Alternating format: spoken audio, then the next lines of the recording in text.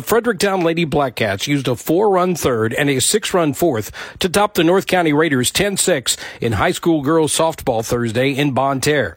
North County jumped out on top 1-0 in the first, but the Lady Blackcats roared back with 4 runs in the third with RBIs from Kelly Algier, Sadie Gibson, and Miley Wingler. After North County scored a single tally in the bottom of the third, Fredericktown put 6 on the board in the fourth after 2 were out, with 5 hits and aided by 3 Raider errors.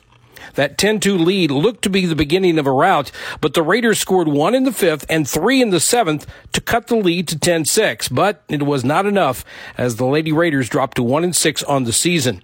The Fredericktown Lady Blackcats improved to 6-0, and after the game, head coach Mariah Algier says she loves the way her team battles. We just adjusted real kind of well. We've seen fast pitchers, we've seen slow pitchers this season, and it's been hard to adapt to each one of them, but I think we're slowly figuring out how to adapt quicker in a game rather than waiting. North County head coach Steve Elam lamented about that crucial 6-run fourth, which again began with 2 outs and a runner on first. Oh, it was the difference, period. I mean, we have a 4-run inning, then a 6-run inning.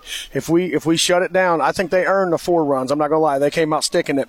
But we gave them the 6-run inning, and if we shut that down, we actually win the ball game. Final line, Fredericktown scores 10 runs on 12 hits, committed 6 errors, and left 4 runners on base, while North County scores 6 runs on 10 hits, 5 errors, and 9 runners left stranded. Michaela Reagan was the winning pitcher, while Sammy Waller took the loss. Once again, Fredericktown beats North County 10-6 on Thursday.